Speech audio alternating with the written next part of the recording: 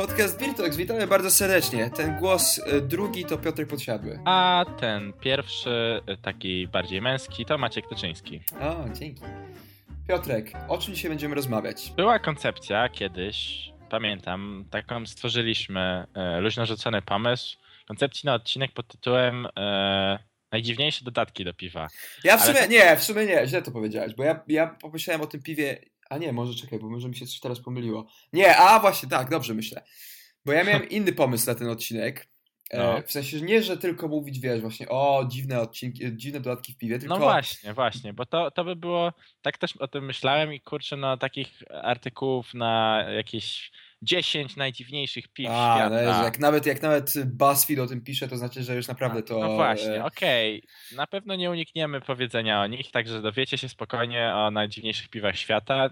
Możecie stay tuned, ale chcieliśmy podejść do sprawy też trochę, myślę, poważniej i taką zastanowić się, czy właśnie oprócz samych suchych faktów o dziwnych piwach, czy w ogóle robienie takich dziwnych piw ma sens? A jeśli tak, to... To jedna rzecz, czy ma sens, a druga, moim zdaniem, ciekawym podejściem do tematu jest jakby, gdzie jest granica?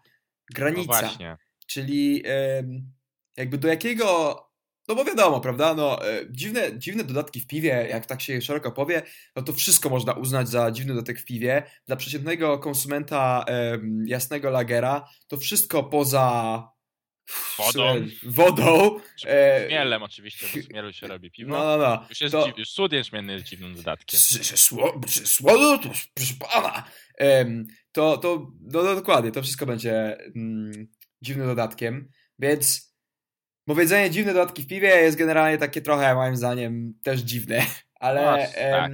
Każdy ma inne pojmowanie pojęcia dziwnie. Tak, ale lepszym podejściem jest chyba, moim zdaniem, zastanowienie się, jakby w którym momencie kończy się kreatywność, można powiedzieć, i właśnie, nie wiem, chcenie zrobienia czegoś specjalnego, nowego, a zaczyna się trochę takie, wiesz, udziwnianie na siłę. Bo wydaje mi się, że... na siłę, znaczy na siłę, w celu zaistnienia, czy chyba się sprzedawało. Głównie tak. Okej, więc ja proponuję taką koncepcję, że będziemy rzucać, prawda, dziwnymi piwami i dzielić się naszymi przemyśleniami na ten temat. Co ty na to powiesz? Okej, ale chcesz rzucać dziwnymi piwami, które piliśmy, czy dziwnymi piwami, w sensie, nie piliśmy? Może zacznijmy od tych takich najdziwniejszych, które nam się udało znaleźć. Bo żeby było jasne, nie konsultowaliśmy tego ze sobą przed, jak je udało nam się znaleźć. Bo to jest wszystko spontaniczne w ogóle. 5 minut temu wymyśliliśmy ten temat, prawda? No oczywiście, jak zawsze. Prawda czasu, prawda ekranu. Dokładnie. To, że rzucamy najdziwniejszymi, jakie udało nam się znaleźć, a później te, które udało nam się spróbować. Okej, niech będzie. To mogę zacząć? Proszę bardzo. W porządku. Piwo z Brody. Piwo z Brody. Wiem, co masz na myśli. Od razu wiesz, o czym mowa? Tak, wiem, bo to w sumie w kategorii tych najdziwniejszych piw to jest takie z tych popularniejszych. No właśnie tak miałem powiedzieć, że... kontrowersyjnie brzmi, jest bardzo catchy. Tak, na którym rankingu by nie spojrzeć, to zawsze się pojawia. W sensie zwykle się pojawiają jakieś różne, ale piwo z Brody jest zawsze. Dokładnie, musi być zdjęcie, prawda, brodacza, piwowara z browaru Rogue, z którego to piwo pochodzi. No i o co chodzi? Chodzi po prostu o to, że jest to piwo na drożdżach z Brody, tegoż piwowara. Tak. No i poza tym, że brzmi to to z tego, co słyszeliśmy, czytaliśmy i z tego, co jestem w stanie jak najbardziej uwierzyć, no to piwo jest po prostu jak najbardziej normalne w smaku, we wszystkim. No bo dlaczego już miałoby nie być, skoro te drożdże po prostu są drożdżami, tak? Nie są psami dzikimi, chyba nie miały być dzikie, nie, chyba nie. Ja nie wiem, z drugiej strony tak sobie myślę, czy to w ogóle jest możliwe, jeżeli gość jest piwowarem browaru Rogue, czy to jest możliwe, że on w ogóle miał drożdże piwowarskie w tej brodzie? Znaczy myślę, że tak właśnie, że to jest całkiem możliwe. Okay. A propos takich, właśnie tutaj myślę, że to piwo, no tak z tego co słyszałem, nie jest jakieś, poza samym pomysłem nie jest jakieś niesamowite. No i nie sposób od razu, teraz ja kontratakuję nawet czymś bardziej dziwnym, czyli też i bardziej to jest nowość, właściwie tego piwa jeszcze nie ma, no ale jest akcja crowdfundingowa uważenia piwa kwaśnego, zakwaszonego lactobacillusami Z pochwy. O Jezu. A to mi się gdzieś, w sensie widziałem to gdzieś, ale szczerze mówiąc to nie śledziłem jakoś tego bardzo. Wszedłem na tą stronę. Jeszcze bardziej. Wszedłem na tą stronę tej akcji crowdfundingowej i jak zobaczyłem, jak strasznie jest seksistowska i taka w ogóle, No właśnie, to brzmi jeszcze bardziej okropnie, ale tak samo myślę, że okropnie, no. Zależy co kto lubi, no. Zależy co kto lubi, może zachęcająco też, na pewno intrygująco, ale no jakby summa summarum, skoro to są po prostu właśnie lactobacillusy, których i tak się używa w piwowarstwie do zakwaszania piw, to myślę, że w tym wypadku również to piwo będzie jak najbardziej zwyczajnym, no chyba, że dodadzą jeszcze jakieś, nie wyobrażam sobie skąd dodatki, że będzie również jak najbardziej zwykłym kwaśnym piwem. Tak? No, to ciężko mi powiedzieć, szczerze mówiąc. Pomysł wydaje mi się tak bardzo absurdalny i, że tak powiem, kompletnie od czapy, że nawet trudno mi się wypowiedzieć na ten temat, szczerze mówiąc. No, moim zdaniem to jest takie, no, to jest ewidentny przykład właśnie udziwniania na siłę dla mnie, tak? Czyli robienia... Na siłę. No w sensie... Może ktoś po prostu, a może to jest, wiesz, jakaś eksperyment naukowy? Myślisz, że ktokolwiek stoi za tą akcją uważa już takie piwo w domu na przykład i wow, jaki to jest smak, jakie to jest odkrycie w ogóle. O matko, wolę nawet nie myśleć. No właśnie. I tak się stałem w skali takiego, jak oni by chcieli na przykład otworzyć browarze, to ile potrzebują takiej bakterii, czy to tak trzeba, nie wiem, w ogóle jakiś, no może nie, dobra, nie zagłębiałem się w to, co? Bo nie. No, to jest, że tak powiem, śliski temat. Nie zagłębiajmy się. Tak. Okej, to teraz moja kontra. Piwo z jasne IPA z atramentem z kałamarnicy. A też gdzieś mi się coś obiło. No. No i co wyczytałeś o nim? Że czuć atrament z kałamarnicy? Nie.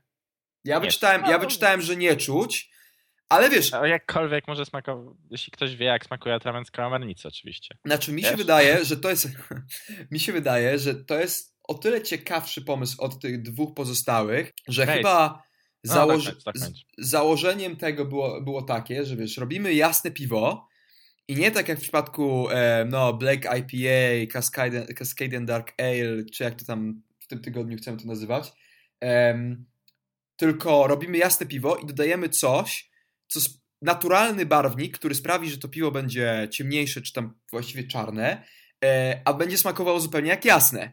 Czyli taki idealny przykład Black IPA według coś takiego, teorii mówiącej, że zamkniesz oczy i myślisz, że jest jasne, a pijesz czarne. Coś w tym stylu, co oczywiście jest w sytuacji, kiedy się używa palonych słodów, praktycznie nieosiągalne, tak? Tak, no ja nie wiem, czy atrament z kałamarnicy jest zgodny z duchem craftu, Maciek. A swoją drogą, takie zupełnie off-topicowo, dopiero teraz pomyślałem, że słowo kałamarz wywodzi się od kałamarnicy, skoro jest w nim atrament. Gratuluję. Proszę bardzo, kolejny przykład. Ile to się można dowiedzieć z Beer Talks podcastu? Normalnie...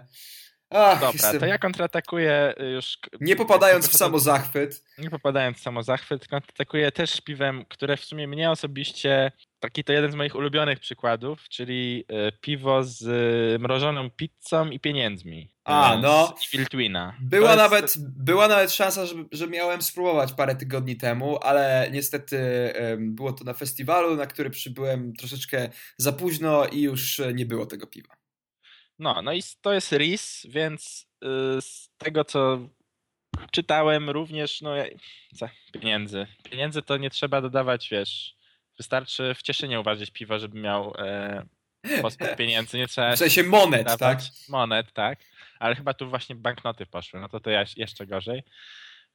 A czy jest wiadomo, ja bym chciał się dowiedzieć, czy jest wiadomo, ile tych banknotów tam poszło? A tego nie wiem, nie doczytywałem się, ale zgaduję, wiesz, na pewno w koszty to utopili w koszty. No, ciekawe, co by w Polsce Urząd Skarbowy na coś takiego powiedział. No właśnie, to jest prawnie w ogóle tutaj. Chyba, że wyciągnęli potem te pieniądze i wysuszyli. W sumie nie wiem. No dobra, i ja myślę, że to jest moment, w którym można poczynić taką małą konkluzję pod tytułem, z tego co te wszystkie piwa wymieniliśmy, no poza tym z kałamarnicą, gdzie ono może ten efekt, znaczy może to coś wnosić, tak? Stosowanie takiego dziwnego dodatku. No to dla mnie i uważam to za, wiesz, myślę, że popularny punkt widzenia, no ale w przypadku, kiedy dodajemy coś dziwnego do piwa, to jest wszystko okej i fajnie i w ogóle właśnie do tej granicy, dopóki to coś wnosi do tego piwa, a nie tylko, żeby napisać coś dziwnego na etykiecie, żeby właśnie się lepiej sprzedawało, czy żeby był szum. No nie wiem. Wszystko dla mnie jest, jeśli faktycznie to coś, ten dziwny dodatek wnosi, zmienia, czy to, nie mówię, żeby powodowało, że to piwo będzie smaczne, ale w jakiś sposób inny, to jest okej. Ale rozumiem, że też przez to sugerujesz, że jeżeli taki dodatek jest na etykiecie, to powinien być wyraźnie wyczuwalny, tak? No tak, no może nawet jeśli nie wyraźnie, to w ogóle, no nie siłą sugestii czy jakiejś, że gdybym nie wiedział, że on tutaj jest, to w ogóle bym się nie zorientował, tak? No bo to jest wiesz co, taki śliski trochę, wydaje mi się, grunt, bo z jednej strony tak jest, że no kurczę, fajnie jak browar pisze, że już dodał jakiś tam niecodzienny dodatek i wiesz, pijesz to piwo, no i faktycznie spodziewasz się, że go wyczujesz. No a potem się okazuje, że nie. Ale z drugiej strony, to gdyby faktycznie tak uprzeć się, że tylko piwa, w których są wyczuwane te dodatki byłyby, no to mocno by ograniczyło, moim zdaniem przynajmniej, chęć browarów do eksperymentowania najzwyczajniej w świecie. No nie no, z jednej strony to jasne, ale no w czym problem, żeby zaeksperymentować i stwierdzić, że skoro ten dodatek nic nie wniósł, to nie wypuszczamy tego piwa. No wiesz, no to w przypadku browaru komercyjnego to decyzja o niewypuszczeniu piwa jest o wiele trudniejsza niż w przypadku na przykład browaru domowego. No ale wiesz, że zazwyczaj są jakieś próby najpierw na warkach domowych. Przynajmniej no zgadza się. Takich browarów. Zgadza się, ale z drugiej strony, z kolejnej strony, czy tam z czwartej już chyba, to sami chyba dobrze wiemy, że odtworzenie piwa w browarze często jest zupełnie inne niż uważanie warki w domu, no, prawda? Tak, to fakt. Ja na przykład, mi się od razu skojarzyło teraz piwo, na które byłem bardzo jakby zajawiony, że na pewno będzie super, a okazało się dość sporym niewypałem. I to była ta, co była na Birgiku, na którym byłem parę lat temu, to było rok temu czy dwa, z Pinty, czyli Takahaka, to było? Tak, tam było mnóstwo tych dziwnych dodatków, nie? Znaczy, tam przede wszystkim to było, oni dodali jakoś niewiarygodną ilość owoców, generalnie mieszanki owoców tropikalnych do tego piwa, no tak. Która, i to nie to, że to była moja odosobniona opinia. Maćku, co pijesz? Nie powiem. No na końcu. To dużo generalnie było właśnie opinii, że no te owoce kompletnie zginęły w tym piwie, tak? Tak, bo to chyba było ciemne, tak? To było ciemne piwo. Podstawowo, więc no taki styl, w którym to większość ginie. Tak, to dziwna w ogóle była decyzja trochę, no ale... No właśnie, i myślisz, że to jest moment, w którym możemy przejść na polski grunt? Powoli? Nie, jeszcze nie. Bo ja tu mam skojarzenie a propos Black Ipy właśnie. Nie, jeszcze nie możemy przejść, bo jeszcze mam jedno pytanie. Albowiem mam...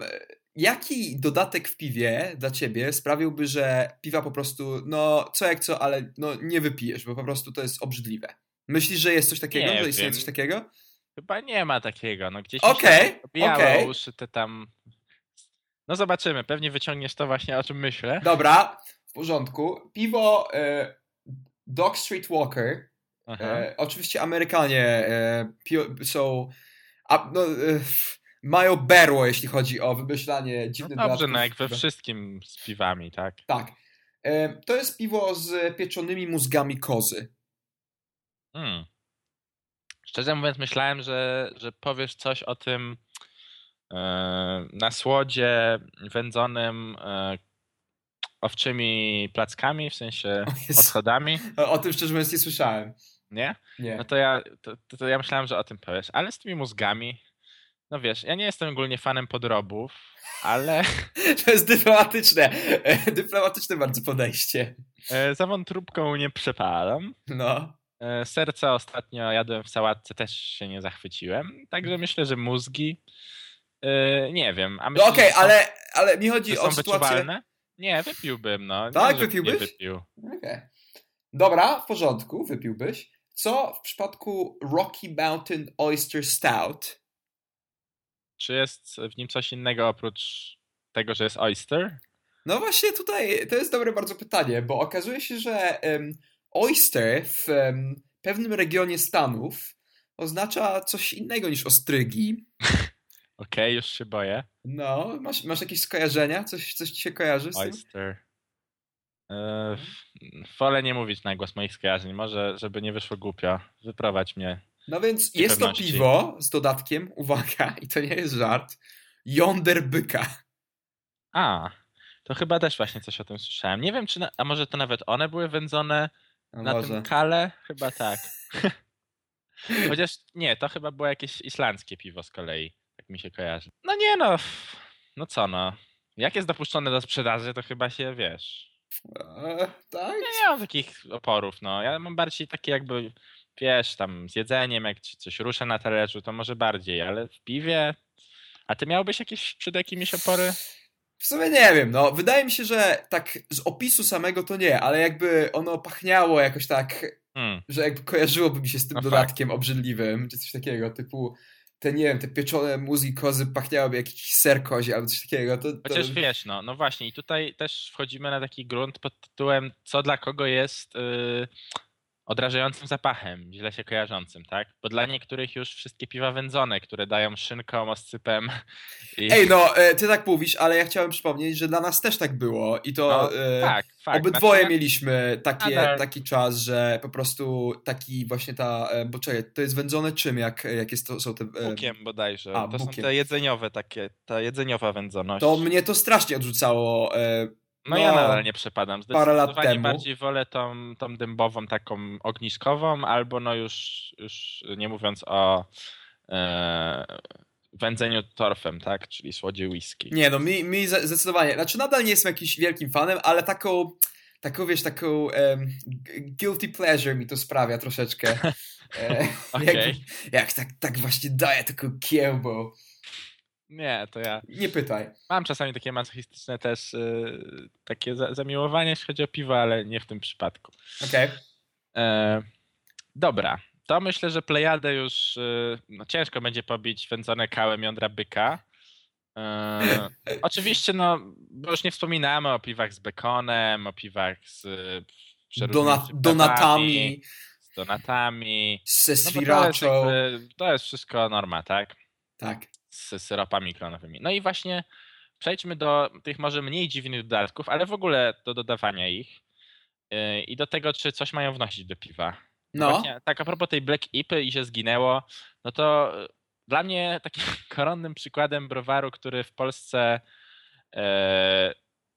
stosuje różne dziwne dodatki, a średnio to jest potem wyczuwalne. Oczywiście może to jest kwestia jakby mojej, wiesz, sensoryki, tak, że jestem po prostu zbyt mało wyczulony, no ale... Albo jakichś personalnych, prawda, afektu, czy coś takiego. No. Personalnie, nie, jest browar Kingpin, tak?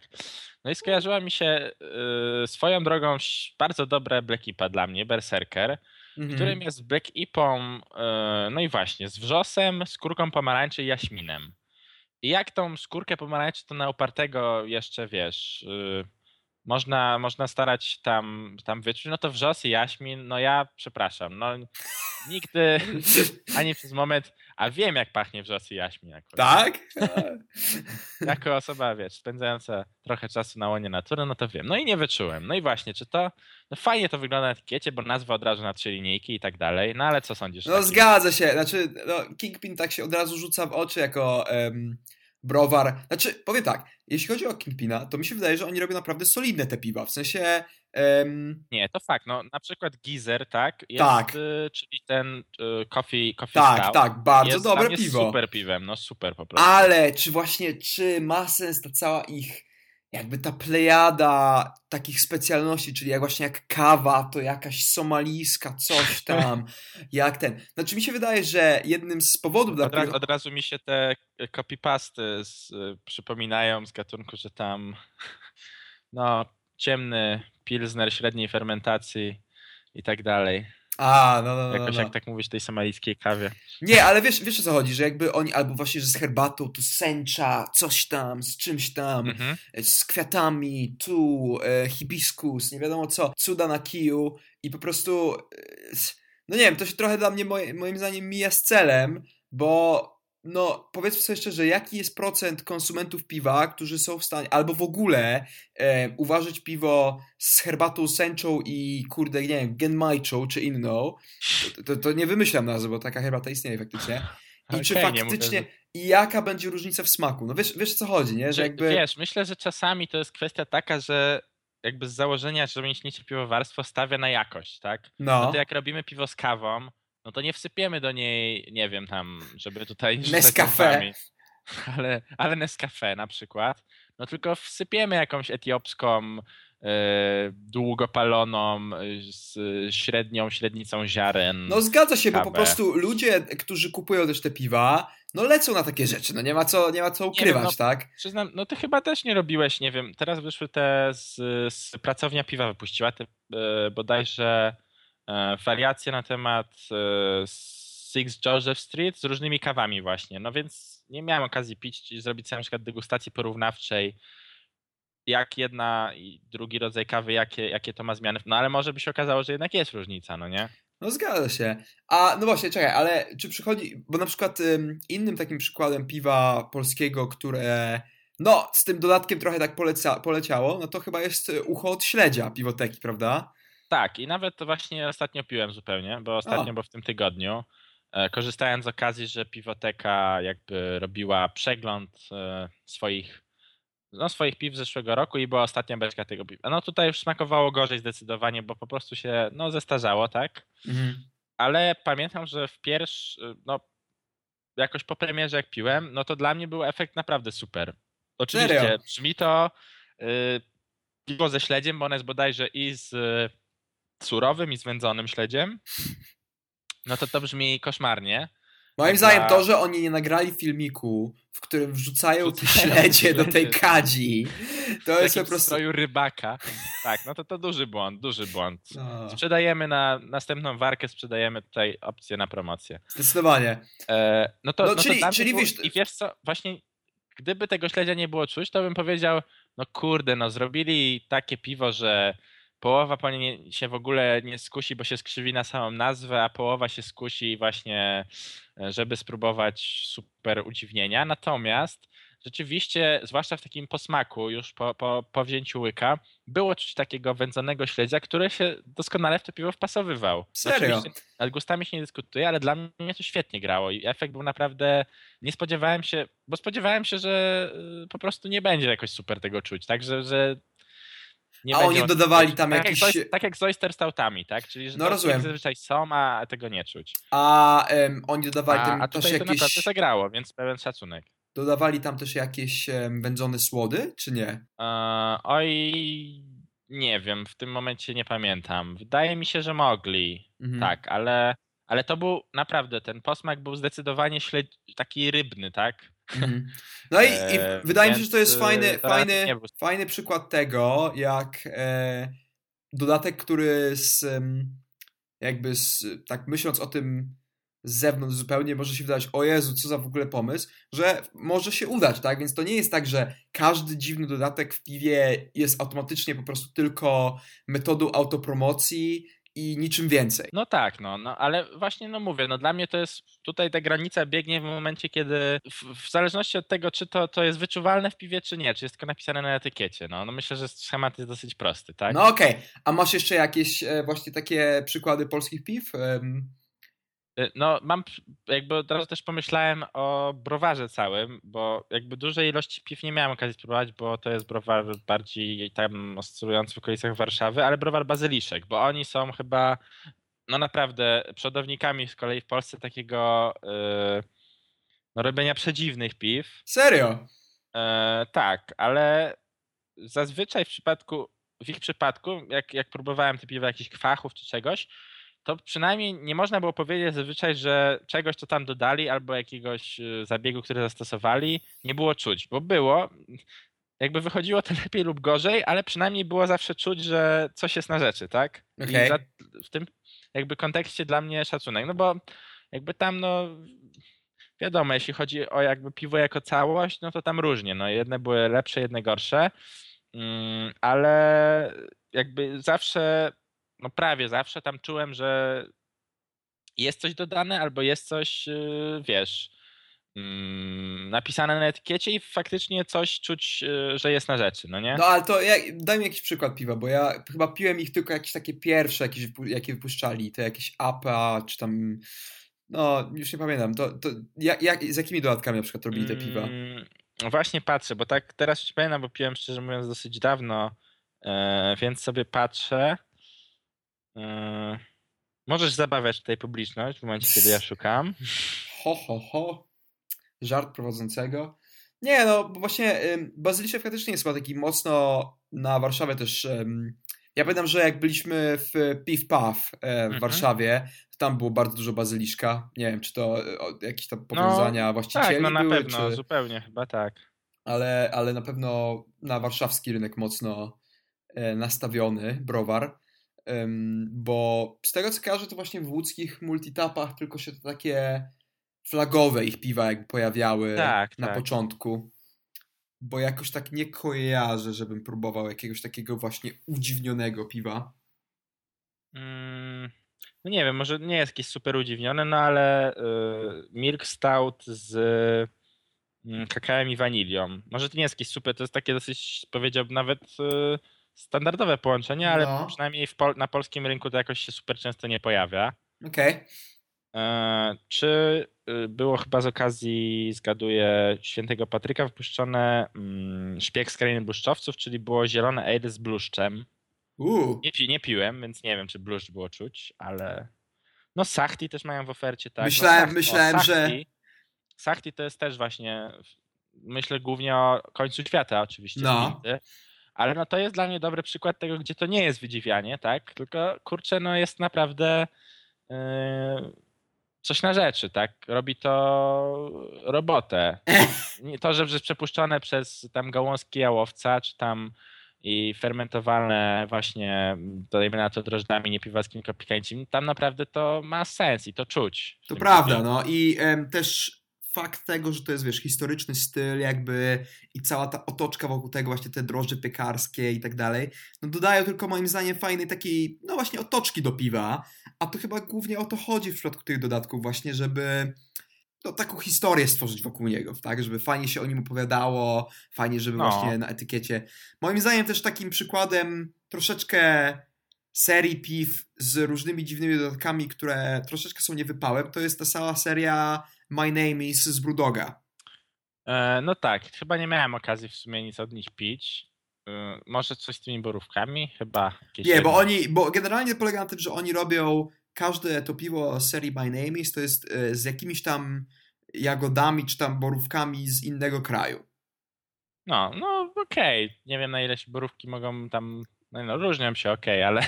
No właśnie, szczerze mówiąc, to ja zawsze jak próbuję tego piwa, to mocne rozczarowanie miałem. Póki co. No tak, chociaż oni chyba akurat...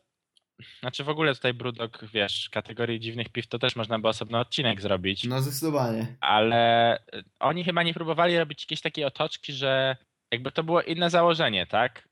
No nie wiem, jakoś sięgając pod tamte piwa, miałbym w głowie, że to jest bardziej taki pomysł, wiesz, coś więcej niż tylko odnośnie bawienia się smakami piwa, tak? No. Tylko takie troszeczkę, no, puszczenie oka, tak, że właśnie różne borówki i tak dalej. No nie wiem, coś takiego. Jedziemy do Rosji i zbieramy borówki. No, żeby właśnie to fajnie grało z etykietą, z nazwą. No zgadza się. Bo jeszcze zawsze... No. Powoli chyba tak wypadałoby zmierzyć do jakiejś konkluzji, jeśli jakaś w ogóle się pojawiła. No właśnie!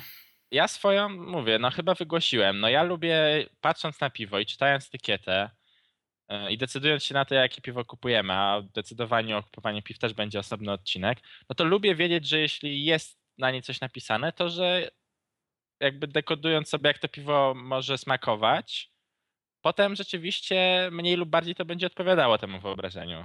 Zgadza się. Ja się zgadzam z tym i jeszcze bym to rozwinął do stopnia, czyli skupienie się, jeżeli już stawiamy na taki dziwny, jeżeli browary stawiają na taki dziwny dodatek w piwie, czy tam nadzwyczajny, to już zostawcie ten nadzwyczajny dodatek i tyle. W sensie, że już nie kombinujcie z kolejnymi rzeczami, bo to po prostu to jakby jeszcze nigdy nie piłem piwa, w którym było naćkane tych różnych właśnie nie wiadomo jakich dodatków i żeby to mnie powaliło. Tak? No. Takie, żeby był jeden taki element specyficzny, to piłem, które naprawdę wywarły na mnie super wrażenie. Zawsze jest taki element, że czytasz, czego tam nie jest nawrzucane, a w momencie, kiedy próbujesz na przykład czuć tam tylko tą kawę albo tylko to leżakowanie w beczce, no to jest takie rozczarowanie, bo tyle ten opis obiecywał, a jest właściwie, można by spokojnie opis piwa skrócić do coffee stout. Tak, dokładnie. Stylu, no nie? Dokładnie. No ale oczywiście wiesz, przy obecnej sytuacji i po prostu gonitwie za nowościami trudno też się dziwić, że browary idą też w taką stronę właśnie troszeczkę udziwniania na siłę, no bo nie ma co się oszukiwać, na pewno to przyciąga ludzi. Kiedy na polskim rynku polskie browary zaczną właśnie iść w stronę tych piw, które wymieniliśmy na początku, znaczy takich typów piw, które wymieniliśmy na początku odcinka, czyli jest naprawdę dziwny. No. Ale jakoś super na to nie czekam, szczerze mówiąc. Ja też na to nie czekam, no to jest taki, ale myślę, że to świadczy o jakimś poziomie takiego, nie wiem jak to nazwać, popkultury piwnej rozwiniętej. Zgadza się. Nie? Okej, kącik piwny. Szybki kącik piwny. No. Dajesz, Maciek, zdradzamy, przy czym rozmawialiśmy. Nie wiem, czy ja mam dzisiaj... no właśnie, no to ty powiesz, potem ja zatrę, to nie najlepsze wrażenie słysząc po twoim głosie. Upsmak. Ja niestety... nie będę tutaj rozwijał długiej historii, ale generalnie... Twoje piwo jest dziwne? Moje piwo nie jest dziwne, jest po prostu niedobre. Okej. Dziękujemy bardzo. As simple as that. Jest to piwo o nazwie Old Peculiar The Legend. I generalnie jest to jeden z takich tradycyjnych angielskich mocniejszych ale dostępnych szeroko w sklepie i powiem tak, wszedłem w jego posiadanie nie jakoś szczególnie się o to starając, ale bardziej przez to, że po prostu zostało i i uznałem, dobra, już je wypiję. Nie zmarnuje się. Powiem tak, jedyne co o nim wiem to, że są ciemne słody i chmiel Fuggle, czyli najlepszy chmiel świata. Znaczy powiem tak, nie jest koszmarne, w sensie wypiję bez problemu całość. Jest po prostu takie męczące, takie słodowe, takie ciężkie. No. Aha, słodowość cię męczy. Czy karmelowość też? Też i taka karmelkowość trochę, no. Okej, no to wiecie, nie mówimy żeby tego nie kupować, ale wiecie. Jak 2 na 10. W Wielkiej Brytanii to 2 na 10.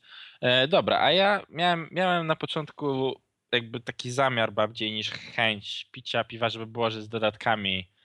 Miało być z Earl Greyem i z hibiskusem właśnie, ale jakoś ostatecznie stwierdziłem, że chyba nie mam ochoty i wybrałem, chociaż bardzo jestem wielkim fanem piw z Earl Greyem, ale wybrałem Imperial IP, patriotyczną, bo z łódzkiego, lokalno-patriotyczną, z łódzkiego browaru Antybrowar.